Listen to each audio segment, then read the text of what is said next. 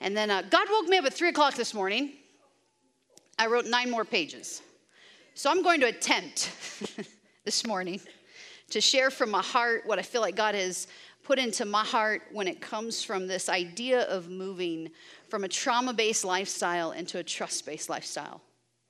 As I was thinking about this, I think about the fact that all of us are on some sort of journey that moves us from one to the other. None of us are free of trauma that happens in our lives. And if you want deeper understanding of what that term actually means, because I got to be honest with you, I think today our culture has sanitized suffering.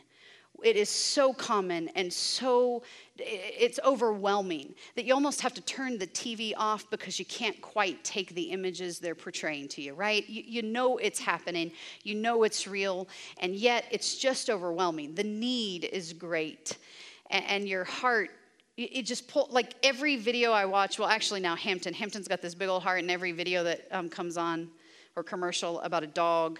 And, they play that really sad, I think it's Sarah Evans song. Like Hampton's just a blubbering mess on the couch. He's like, Mom, can you just send my piggy bank to the dogs? Like, we have 2 dogs, 2 cats, a bunch of cows. I don't know how many horses. We collected them from the Jankarts because Skylar couldn't possibly part with his horse. How many years ago? He hasn't seen the horse in 6 years, guys. But Sherry came to us and she's like, Sky, he's selling his house and he's selling his dogs and he needs to keep his horse. Said, yeah, we'll take his horse. Of course we'll take his horse. Sky hasn't seen that horse in 6 years. Horse still hanging out. He's like a puppy dog, just follow you around the backyard. But that's, right, the need is great. And if you have a compassionate heart, you'll take anybody's dogs, cats, random horses. It doesn't matter. People, my dad collected people. They moved in and out of our house the entire time I was alive. That sounds weird. It happened. We would come home, Mom, who's that? They're going to share a room with you, Heather. Her name's Miracle. Okay, she moved out 3 years later. This was the life I lived. Because when you become a Christian, when you become aware of this God that loves you, that rescued you, good, rotten, stinky fisherman, all of a sudden you realize and you're seeing other pieces of creation in a different way. You're seeing them and there's this compassion that happens on the inside of you, and so you want to give out of that, but unfortunately I think there's just a reality that it's become so much, it's hard for us to even process the reality of the world that we live in. And yet many of us have had some sort of experience in our life that has created an adverse reaction. You've had some sort of trauma, pain, disappointment that's just sort of left on the inside of you. And if you're a real good American, you just pull yourself up by the bootstraps and get over it, right?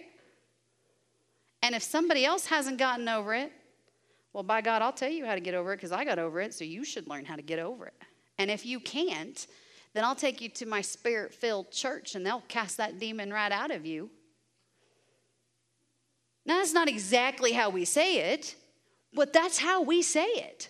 What they hear us say is something's wrong with them and they need to figure out a way. There's some magic cookie that just all of a sudden evaporates all of those past memories. That if you really forgave that person, it would just be gone. How many of you tried really hard? I was telling this to someone I think it was Wednesday night. And I was like, I can remember being a kid, and they would tell you if you'd go to the altar and you lay your burdens down at the altar, right, kid? That's what we said to them. We said just lay your burdens down. I can remember being 15, 16 years old, and it was like that sucker was like ball and chain to my foot. And it didn't matter how many times I cried at the altar. It didn't matter how many times I begged God to take it. Somehow that dadgum blessed thing crawled right back in the car with me and went home with me. And every week I kept thinking, why can't I get this thing off me? Why can't I let this thing go? Why can't I move past this? Why can't I? Any of you bougie church people want to just say, maybe you struggle with that too? Oh no, we're going to be our glorified selves on Sunday morning, act like we don't struggle. There's also going to be a small group for liars starting next Sunday morning. Kent will be teaching it. This is a prophetic word from God. He'll cast that lying demon right out of you. Or slap you till you stop. I don't know which one, but I'm telling you, they're not going to let me preach after this Sunday morning, so I better get them in now, right? So how do I move from this place of trauma to trust? I tell you, it's simple. This little word called hope. This little tiny 4-letter word called hope.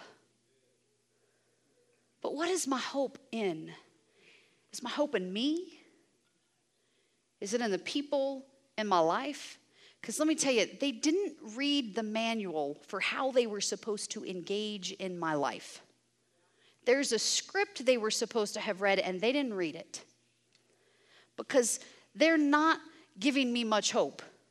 And the circumstances in my life aren't giving me much hope. So what do I put my hope in? The Bible says that there is a hope that does not disappoint. A hope that will not return void. A hope that is sustaining, life-giving, far beyond what I could possibly do for myself or for anyone else. But a hope that lives down on the inside of me and calls me into who I really am. But so many of us have forgotten who we really are. We forgot who we are because the circumstances of our lives have changed the context of where we thought our beginning started. We thought our beginning started on, for me, April 15th in 1982. But that's not where I began. You see, you have to go back and put your life in a greater context that goes beyond just me. This isn't about me just pulling myself up by my bootstraps. That's not the gospel. We serve a triune God, a God that in his character are three beings. He's a God of community. He's a God that's shape is a circle. It doesn't have a beginning. There is no end. You can't figure out where one starts and one begins. That's my favorite part about the Holy Ghost, because you'll think you don't want that to happen, and before you know it, he'll sneak in and catch you before the dragons in your mind will wake up. Because God is a God where you don't get a little bit of him. You're going to get all of them. I don't care if you go to a Spirit-filled church or not. The Spirit of God is alive and working in each and every one of us. And I don't care if you're just a little quieter than the other Christian beside you. The Spirit of God is working on the inside of you. And this God of community calls us into community, and it's through that community that we reveal the hope and love of Jesus Christ. Outside of that relationship, we cannot be restored to our true identity. And my identity is not found in the 37 years that I've been alive. My identity is found in a bigger story. So I'm going to take you to a passage of scripture that I just want you to know you are going to have so much enlightenment from it. I'm going to bet that many of you have skipped over it because you are not as spiritual as I am. So I'm going to school you on some spirituality this morning. I am totally joking. If you do not know who I am the senior pastor's daughter. That does not give me free access to do whatever I want. Typically, I'm the one in most trouble. You can ask any of the staff members. Because I got saved 10 years ago. Not really, I've been in church my whole life, but like 10 years ago, I really got saved. And the filter came off. I had posed for 27 years of my life. And all of a sudden, all of the posing, all of the fig leaves were pulled off. And all of a sudden, I just was who I was, and there was no hiding it. And so now I just figure, why even bother to try? So, welcome to Sunday School Class with Heather. So I'm going to take you to Matthew chapter 1. It's full of so many great things. And if you have been at TFH long enough, you're going to have experienced this in visual form through the Easter production. Some tiki lights, some really weird music that then we wrapped it. I will not wrap it for you this morning. I cannot pronounce all the words, so don't judge me. I'm not even going to try. But we did this weird scene in the play with tiki lights where so-and-so begat so-and-so. And it took forever. But Matthew chapter 1 says, the book of genealogy of Jesus Christ, the son of David, the son of Abraham. Abraham begot Isaac, and Isaac begot Jacob, and Jacob begot Judah, and Judah and his brothers, and Judah begot Perez, and I don't know his name, and he begot somebody else I don't know his name, and that guy begot some guy with an H name, and that guy begot a ram. And I don't think that's like an animal, I think that's a person, and then Ram begot an A guy, and that A guy begot an In guy, and the In guy begot an Salmon. I don't know. And Salmon begot Boaz, and Boaz Rahab, and Boaz begot Obed. I think that's right. Is that right? Obed by Ruth, and Obed begot Jesse, and Jesse begot David the king, and David the king begot Solomon by her who had been the wife of another. Whoa, wait a second, church. There's some sinners. Any of you been married once before? If you've ever had a Christian tell you you're going to hell because you got a divorce, just remind them of Matthew chapter 1, verse 6. That person's in the lineage of Jesus Christ. Okay, so let's just keep going. And then this A person begat a Jehoshaphat. I know that one. And Jehoshaphat begot that J, and that J begot Yezariah. And Hezekiah's in here somewhere. You're welcome. I gave my kids Jesus names. What'd you name your kids? Anyways, and then brothers, about the time they were carried away to Babylon, and they begat, and there were Z's and E's and M's, and they begat. And Jacob begot Joseph, the husband of Mary, of whom was born Jesus, who is called Christ. Don't you feel like you have been enlightened in the Spirit of God?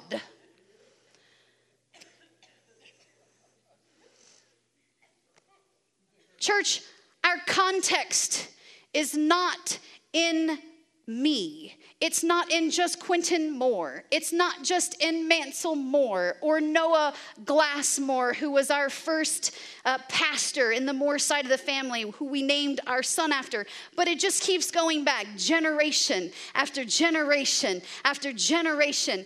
And Christ came through sinners, for sinners. One of the people in that list was a prostitute. You see, most people will disregard what Christ came through because we will reject what we don't understand or we think isn't good. We'll label it good and bad, and Christ will come right in the middle of it, regardless of your behavior, and he'll show up and he'll tell you whether you're good or bad. It doesn't matter, because I am good. And our context of who we are as people of God is founded right there. And 90% of the church, I've actually never read Matthew chapter 1. I'm going to have to get real honest right here. I'll attend the liar class next Sunday morning. Hope to see you all there. This will be the biggest Sunday school class we've ever had. We'll sprinkle holy water on you. Mm-hmm. Now some of them are just going to crawl out. I don't know what to do with holy water. Anyways, because we skip over some of those parts that we don't even, why were they even in there? I remember sitting our Easter play going, why are we doing this? Along with the weird pastors in the nude outfits. You should have been here. We are a weird church, regardless of what anyone wants to say, including my dad. We are weird people, and we are proud of it. There were weird people half naked at a basketball game, and all of you think that's fine. But if we're weird in church, something must be wrong with us. Look at your neighbor and say, it's okay. You're in good company. They weird too. Weird and broken. This is our new tagline, Kat. Weird and broken. We come from a context of a bigger story than just our story. Now all of a sudden, I'm not limited by my screw-ups. I'm not limited by my successes, because I'm part of a bigger community of people that we celebrate together, that in that relationship, we are restored to our true identity. That is the church. That is who we are supposed to be. Many of us are allowing the conflicts that we have endured to determine the outcomes of our lives. We can't frame the conflicts and the trauma in just our story. We have to look beyond ourselves and look at this great big story that doesn't say God did it to you. God did not traumatize you. God did not send that person in your life to traumatize you. God did not allow the trauma to happen in your life. He didn't stand back and go, oh, I think she can endure a little longer. That is not who God is. God is love. Unfortunately, we live in a broke, sick world. And 9 times out of 10, the people that have traumatized us were traumatized by somebody else. I was told a story where they talked about, maybe it's a fable, I don't know. Katie will clean this up Wednesday night. Come back, it was her story. She talked about how they were, these villagers were going in and they had these bodies that were floating down the river. And so they're pulling these bodies out of the river, and they're compassionate towards these people, and they're giving them care, and they're trying to mend the things that are wrong with them physically and emotionally. And all of a sudden, after years of doing this over and over again, they thought, wonder if we should go up the river and figure out what's causing these people to float down the river. That maybe if we go back to a bigger source of who we are, that maybe we might see trauma and the reality that all of us struggle with trusting other people because it's been through relationship that our trust was broken. Our trust wasn't broken because of no good reason. Our trust is broken because somebody that we put our trust in hurt us, disappointed us. Listen, the truth of the matter is my kids think they're being traumatized every day. When I tell them, no. Currently, if I tell Hezekiah no, this was the conversation on the way to school Thursday morning. It was actually an answer of prayer. They didn't have school on Friday morning. Not because I wanted to spend more time with my children, truth be told. I came to church and worked on a sermon. Sean spent the day with them. I do love my children. Don't call me into DCF. Anyways. But if you've been a parent a long time, it is amazing to me the character development that happens as a parent in me, not in them. I don't know that I'm accomplishing anything in them. There's a lot of character development happening inside of me, like learning to shut my mouth. My mom tried to teach me that lesson my entire life. Didn't learn it till I had kids. Now I'm just like, I got nothing left to say. Nothing left to say. It doesn't even matter what I say at this point, right? That's a free side note. We'll also start a parenting class with someone who's smarter than me. Anyways, there's got to be a successful parent in here somewhere. Mel Barnett could do this class. I feel like he'd be a pretty successful parent at this point. Come on, give him a shot. Maybe. Anyways, we won't tell him. Edit that out. Anyways, Hezekiah, literally, he melted down because he had to get out of bed. He melted down because he had to get dressed. Then he melted down because he had to eat breakfast. Then he melted down because he had to pick out of his options what he wanted to eat for breakfast. He got options and was mad he had options. Okay? We didn't have options in my house. You know what my mom did? There's cake left over from a church wedding. It's like a donut. Eat it. Parenting success stories right here. My parents are going to regret ever giving me a microphone. Anyways, then he melted down. What was the next thing? Oh, he had to brush his teeth. I made him brush his teeth. Then he had to put shoes on. He didn't like the way his dad put his shoe on, so then I had to put the shoe on, but then he stopped me because the way I tie the shoes are not the way he likes his dad to tie the shoes. So I'm not allowed to tie the shoes. I just had to put the shoes on, and his dad ties the shoes. Then it was because he had to carry his own book bag to the car, which seat he got in the, I could count up 17 things. 17 things he was mad about. Full-blown tears. And I'm like, buddy, I don't know what to take seriously because you get mad about everything. Of all of these things, what is actually, he's like, you're just traumatizing me, Mom. And I'm like, it's fine, I can put you in another house. I'll move you into somebody else's house. You see how traumatized. Sometimes the way we frame something that's happening in our lives, it may not be as traumatic to somebody else. Now listen to me, Hezekiah, as oblivious as he is most days, he is so aware of how he feels about everything. I didn't get a girl. but I have the emotions of a girl and this young man. And it is testing. In fact, I've had to own the fact that I looked at Sean one day and I was like, I'm pretty sure this is what it was like to parent me as a child. Because Zeke always has this massive narrative. Like one day I gave his younger brother a cookie. And to him that communicated that I loved Henley more than I loved him. And I'm like, buddy, there's 75 more cookies over here. You can have as many of them as you want. Somehow in his mind, he has already at 7 started putting storylines to the things that are happening in his life. I looked at a 7-year-old one day when she came off the bus and she was distraught over what happened in first grade. And please hear me, as I make fun of this, a lot of times when they're little people, we think that's not stress. I can tell you stress. Right? We don't think their life is stressful, but in their little worlds, it is so stressful. And there's no one narrating it for them. Someone's just telling them they need to get over it because it's not as bad as I've got it. We don't say that, but that's how we treat them. Are you seriously going to lose your mind over this? I'm going to strangle you before I get out of this story. Right? Well, like what they hear us say is what's happening in their life is not important, and we are raised that way from childhood through our teenage years because we don't think our teenagers are going through anything tough. And I realize comparative to where we are at 27 and 37, it doesn't match up, but comparison will kill the child within you.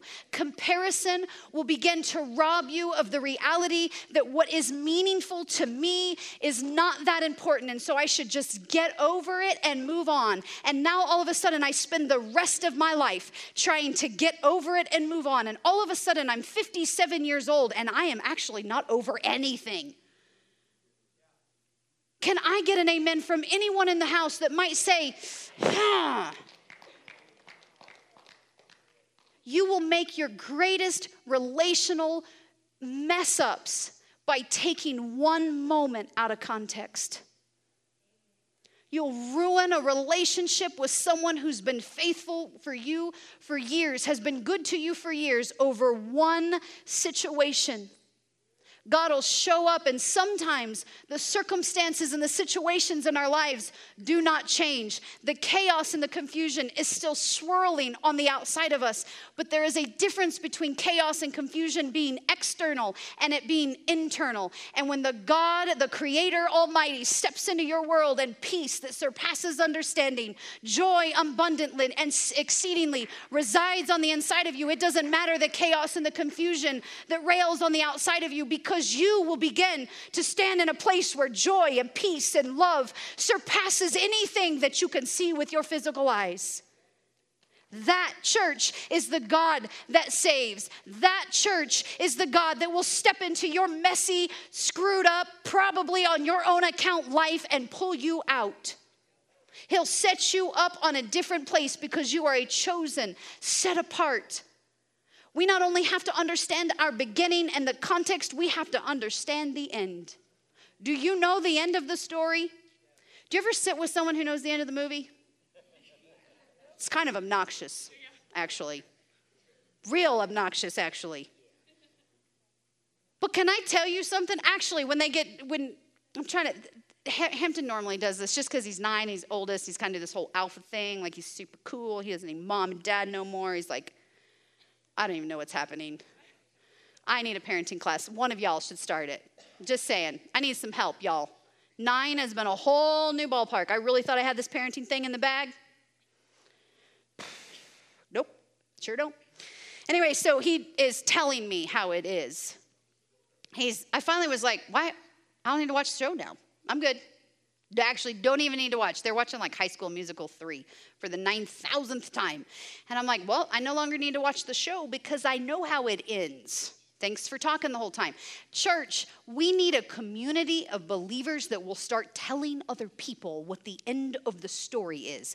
That I don't know if you knew this, but you're actually more than a conqueror. You're the head and not the tail. You're not going to get taken out by this. I realize that this struggle really sucks, but I promise you, on the other side of this, there is something greater than what you're going through. And God didn't put you in here so you'd learn a lesson. We just just all go through struggles. The only way we can actually celebrate on the other side is because I went through something that wasn't real great. And we need a few people just to stand on the other side and go, hey, come this way. I walked that way. I'll show you a beaten path. I'll help you get someplace else. But we're too busy coming in and out of church. We don't talk to one another, connect with one another. We might get in one of those groups, but really, I don't got time for that. 9 o'clock in the morning. I'm supposed to be in church from 9 to 1. You'll watch a football game longer than that. But if you have to come to church and get connected to the people of God, to the Creator that gave you life, all of a sudden, I'm real busy.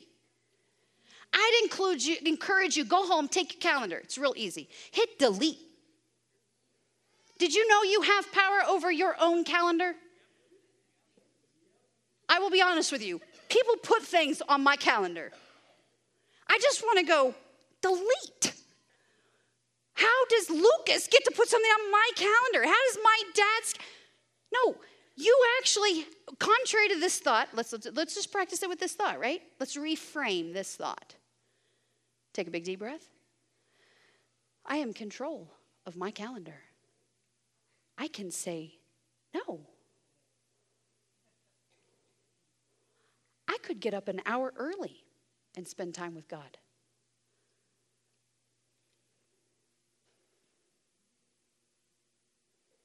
I could cut off social media. I bet if I just got off Facebook, you would be shocked how many hours in the week you saved. If you didn't watch TV or have Facebook, what would you do with all of that time? Maybe look at somebody that's in the same house with you and connect with them. And the way you connect, contrary to the culture, does not happen through a device. Connection happens when I look face to face with somebody and I dig down deep into who they are and I find out the context of their story. Now all of a sudden I'm not criticizing why they're parenting the way they parent. I'm not judging the way they're living life the way they live life, because all of a sudden I have a totally new perspective of who that person is because I took the time to connect and understand a deeper version of who they were. That is church. Not a building we come into for a limited amount of time to get me what I need to get through my week. Church is a community of people. We ain't bougie, we super broken. With all kinds of bruises.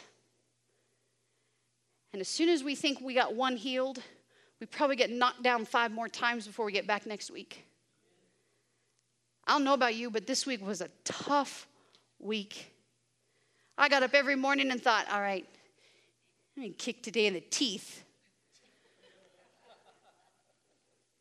Thursday morning, it lasted till 9:15. All joking aside, 9:15. You ever have one of those weeks where you can't even tell up from down? Where you're so caught in the spiral that's going off in your head that by 9:15 in the morning, you're going to ask Shelby and my sister. Neither one of them are here. You can ask them. They got a Marco Polo for me. If you don't know what Marco Polo is, it's my new favorite thing in the whole entire world. Don't invite me to be your friend. I'm limiting friends. But anyways, because listen, I don't check my phones anyways. So just don't be mad at me. I really stink at it. But anyway, so I just could not adult.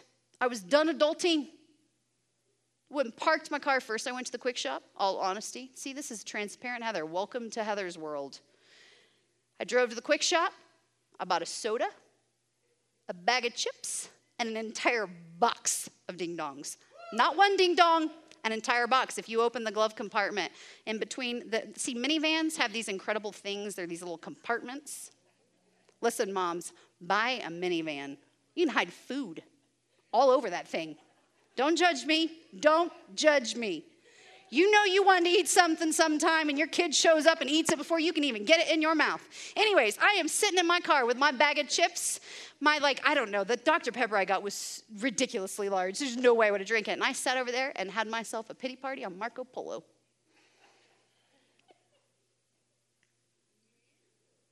You want to know why? Because I got stuck in my own head. I don't think I had my Marco Polo done in 5 minutes. I could literally see the church. And I'm like, I don't even want to go. Listen, guys, I work at a church. I'm supposed to be a pastor.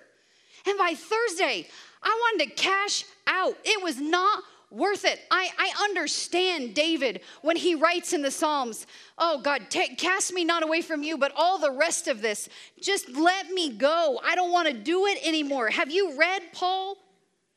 Paul needed Prozac.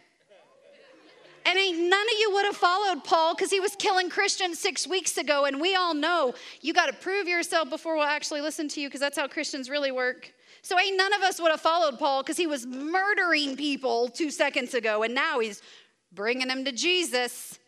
Let's see you walk that out. Right, we're not bougie Christians that judge other people. We're holy, sanctified people who just accept them as soon as they have a transformation with Jesus. And we don't hold them to their past, but we celebrate what their current situation is, because that's what Christ does. And so that's what we do as Christians. And so anyways, I was having my pity party right over there beside the clinic. And I'm eating my ding-dongs and my chips. Sour cream and cheddar, they're like my favorite. I never get them, and inhaling it. It changed nothing. But what did change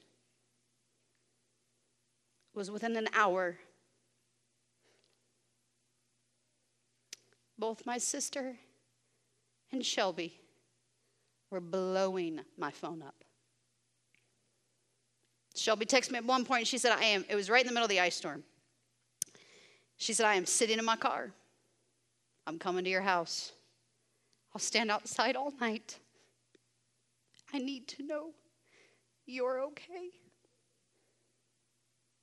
That is the church. If you don't have a friend that'll sit in her car in an ice storm, honk her horn, beat down your door, she'll bring you, she's like, I'll bring you 9 more boxes of ding-dongs. How many ding-dongs you want?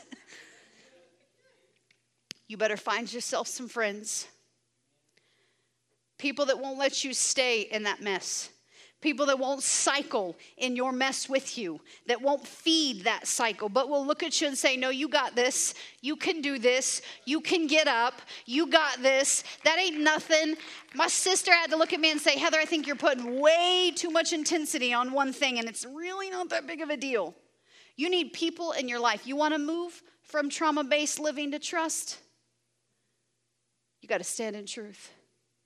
You got to get real honest with yourself, honest with the people in your life, honest with the Creator that'll stare you right in the eye. You can cover up a lot of things, but when you come face to face with the Creator and all the fig leaves are off and you stand naked in a garden, your Creator will love you. He'll show up and offer you ding-dongs. He'll drive through an ice storm, go through a cross, go to hell and back to rescue you. The Bible says it doesn't matter if there's just one. He will rush down from heaven to save you. And that we, the church, are the incarnate body of Christ. We are supposed to be revealing the love of God through relationship and restoring other people. And sometimes even people that are supposed to have it together. I had 2 friends show up in my life and restore back to me. This isn't who you are. You don't sit in a car eating ding-dongs. What are you doing? Put the ding-dongs down, Heather. Get up and go back. And Thursday was the day I started writing this sermon. You got to have people in your life, church. You cannot do this alone. Eve had this idea that when she stood in the garden, that the serpent, all he had to do was make her question what God said to her. He didn't have to convince her. He didn't have to twist her arm. He just had to take out of context what God had said. Did he say? And she second-guessed every relationship she'd ever known.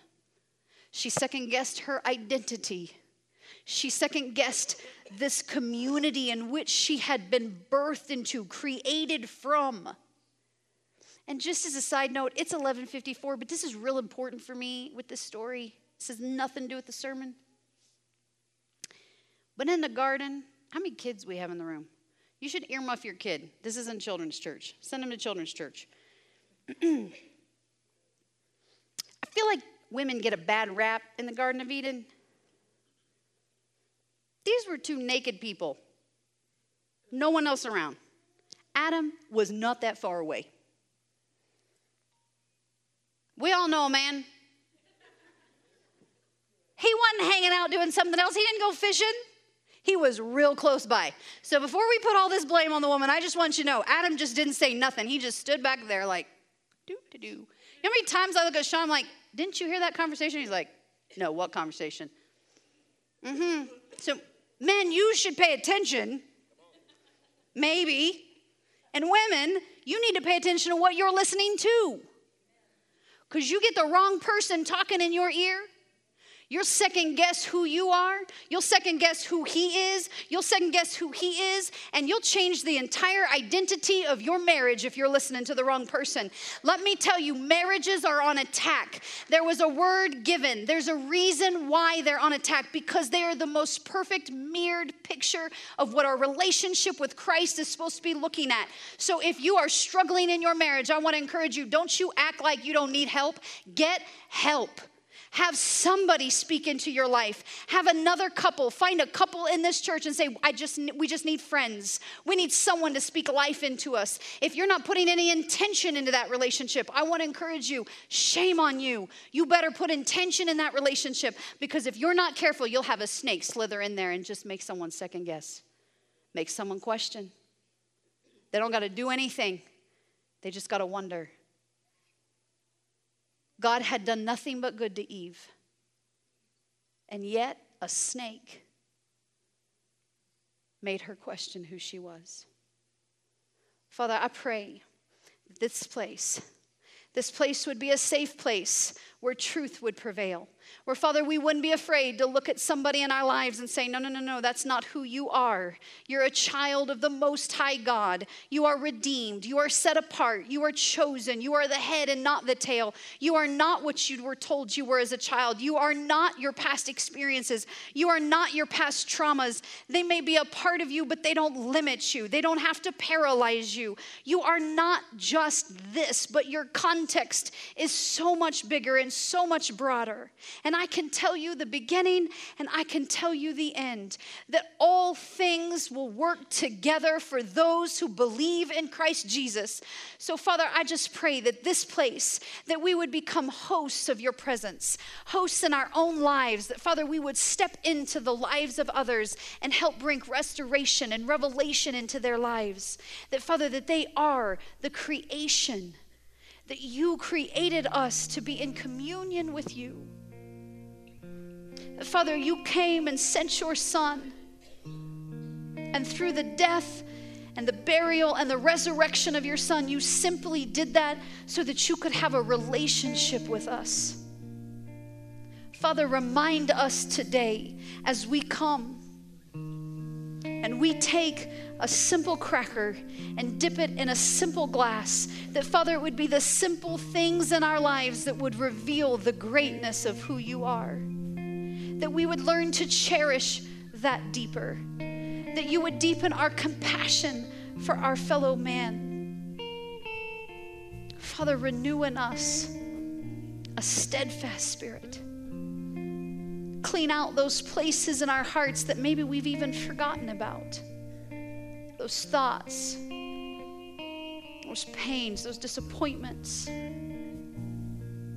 Father, let this place be a place where someone would feel safe to stand in the truth, that you might be revealed. So today, regardless of what you walked in here with, regardless if you think you're good enough, you're looking at somebody that'll look back at you and say, on Thursday I was eating ding-dongs a block away. I don't deserve to stand here this morning. I don't deserve the blessing God's bestowed on my life. See, it's not my performance that allows me to be who I am, it's His. I'm just a broken vessel that's willing to be used by Him. You have so much to offer the world in which you live. Don't second guess. don't think what you have isn't enough. So this morning, I just want you to come humbly, broken, chosen. Be reminded that through these gifts, the gifts of God for the people of God, that we would know this mystery of our faith, that Christ has died, Christ has risen, and Christ will come again.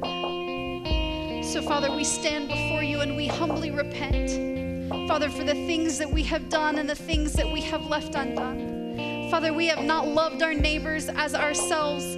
Father, we have judged and criticized not only them, but ourselves. And Father, in doing so, we have judged and criticized you. So we stand before you and we ask that you would forgive us. Take from us, Father, the things in our lives and refresh and renew and breathe new life into them. That, Father, we would be the representation of your life, your love, your grace to this world. So this morning, I want to invite you to come. Come, take, eat, drink from the body and the blood of Christ.